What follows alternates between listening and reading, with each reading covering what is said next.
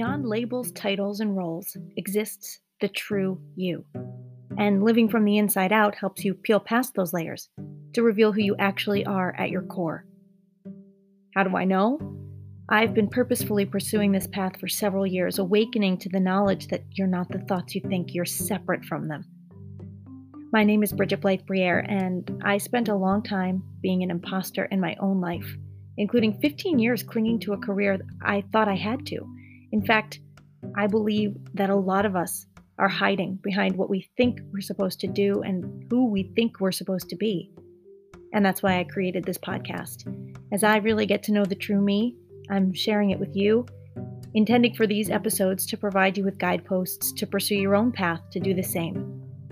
I call it being socially responsible, taking accountability for thoughts, actions, and reactions to help yourself get out of your own way, create a deeper connection to yourself and the world around you, and to show up as who you're truly meant to be. Let's go. Hello, my fellow true self seekers. As always, I hope that your journey is going well, and that if you listened to last week's episode, number 16, Are You Hesitant About Happiness?, that you've been able to build in some moments of joy for your daily life. And I realized that I didn't address what this might mean for people trying to manage things like anxiety and depression, and I wanted to acknowledge that. As I've shared before, I continue working with myself to navigate my own mental health, and I completely get that it is just not as cut and dry as schedule time to be happy. But I am learning that that certainly helps. In fact, the anxiety and the bouts of deep sadness that I've experienced in the past have become far less frequent and way less severe since I started learning about the brain and depression and anxiety and trauma and studying those things and looking at how all of that shows up in the mind and the body, as well as since beginning to regularly practice taking stock of the thoughts that I have in my head and continuously embracing the effortful choice to separate the self from the stories that the ego loves to latch onto.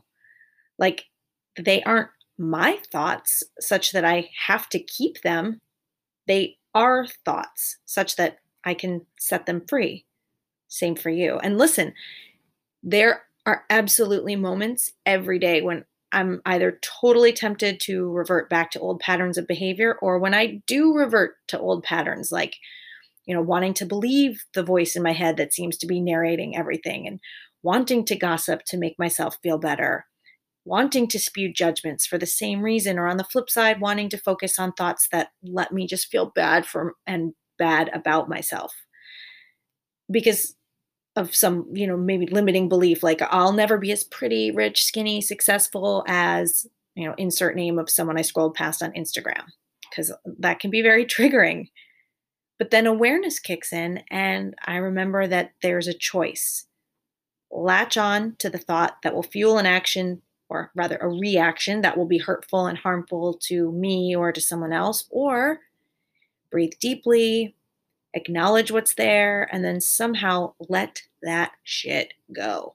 And I would say that most of the time I can do that now. Let it go. Letting stuff go is so satisfying. And yeah, okay, fine. Many times it is struggle first, but then it's satisfying and freeing.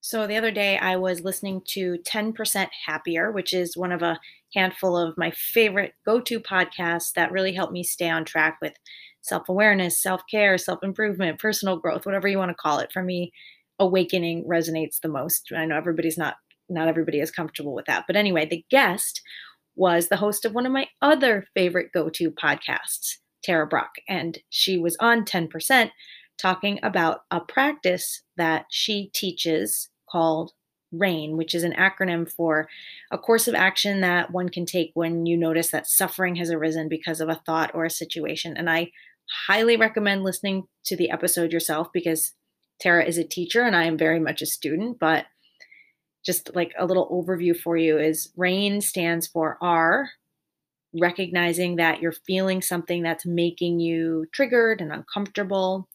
A, allow, as in don't resist it, don't try to brush it off, but rather pause and be with it, that uncomfortable feeling and the reality of what's happening. And this is actually something that we talked about in episode 4 of this podcast. A resistance is existence is nothing but a nuisance was the name of that episode, where I talked about how we don't have to like what's happening, but when we accept it, we can hopefully create enough inner space to proceed more peacefully and not react impulsively and not have the clinging.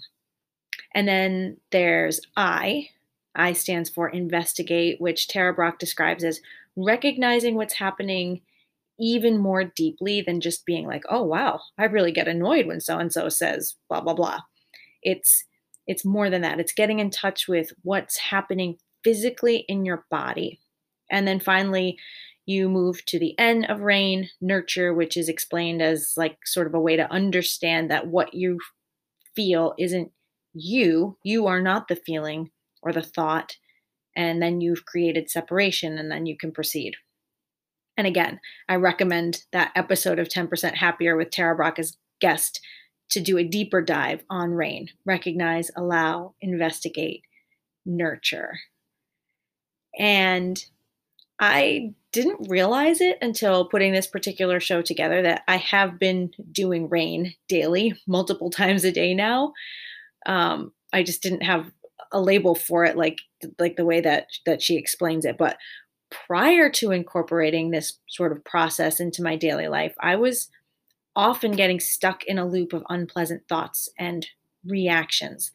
Like during my entire career in TV news, for example, I was really just propelled by extreme fear and anxiety. And the discomfort level that I felt in the various roles I held manifested in behavior that I thought was helping me control the fear and the anxiety. But upon reflection, it was actually fueling it. And a lot of the fear and anxiety came from the fact that I just didn't feel connected in a healthy way to what I was doing. And so all of that led to these reactions that didn't serve me at all. For example, I would obsess over scripts.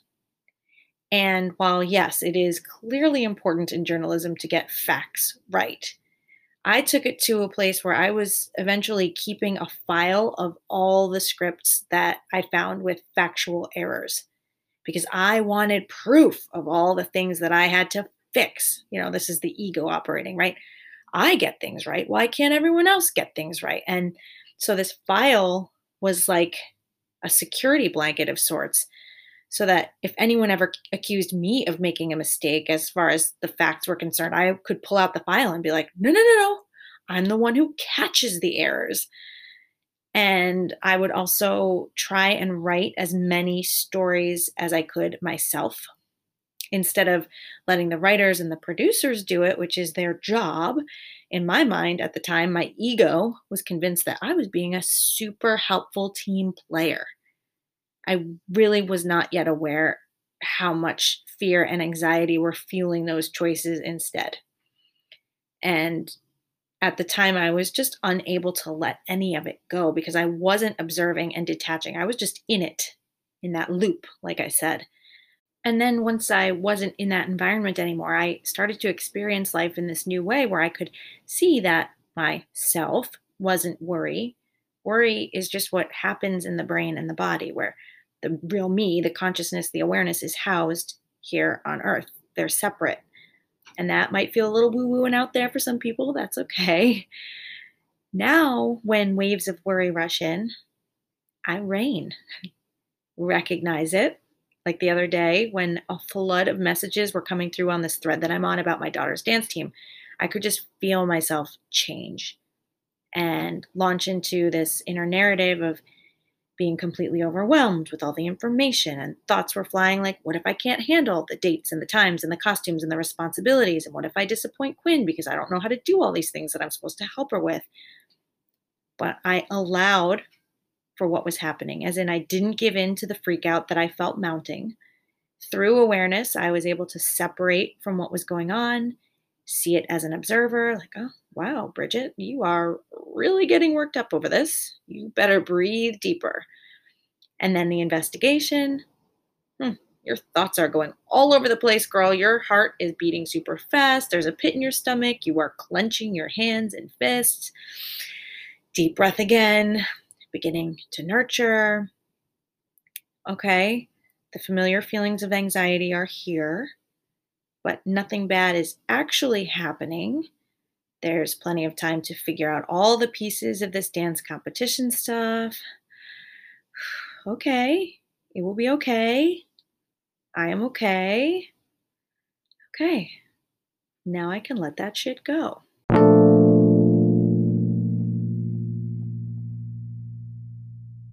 One of the questions that my therapist always asks me as we wrap up a session is, what do you have coming up this week that might be challenging? And in the call to action today, I'm going to send that question out to you. What do you have coming up this week that might be challenging? Take a look at your schedule. Presentation at work, appointment at a place you've never been before. I get stressed out about driving to new places and wondering how the parking is going to be, because I don't know where you live, but around Boston, where I live, parking can be very challenging. Is there a date that's coming up that reminds you of something that you know will be upsetting? I have found that identifying these potentially challenging or triggering events is a great way to plan on practicing something like rain, as opposed to just letting the shit hit the fan and getting sucked into some pattern of behavior that just doesn't serve you at all. Like, if you can come up with a course of action to help yourself, that's huge, right? The best laid plans, that whole saying, plans don't always come through. But in this case, you can count on yourself, hopefully, to execute on your plan to make it rain in this way.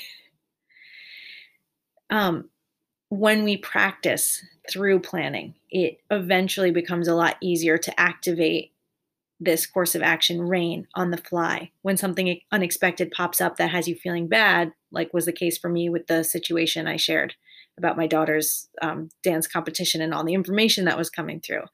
And then, in addition to identifying these potential challenges that you're already aware of in the days ahead, I again highly recommend listening to the episode of 10% Happier that Tara Brock is on, or just search her name and Rain if you prefer to read the information. Her last name is spelled Brach. And then you can start to apply rain to these things that are coming up that might be challenging for you. The more that you work with yourself to recognize, allow, investigate, nurture, the more satisfaction, guaranteed, you will feel as you learn to let go and be free of the self-induced suffering that comes from clinging instead of clearing things away.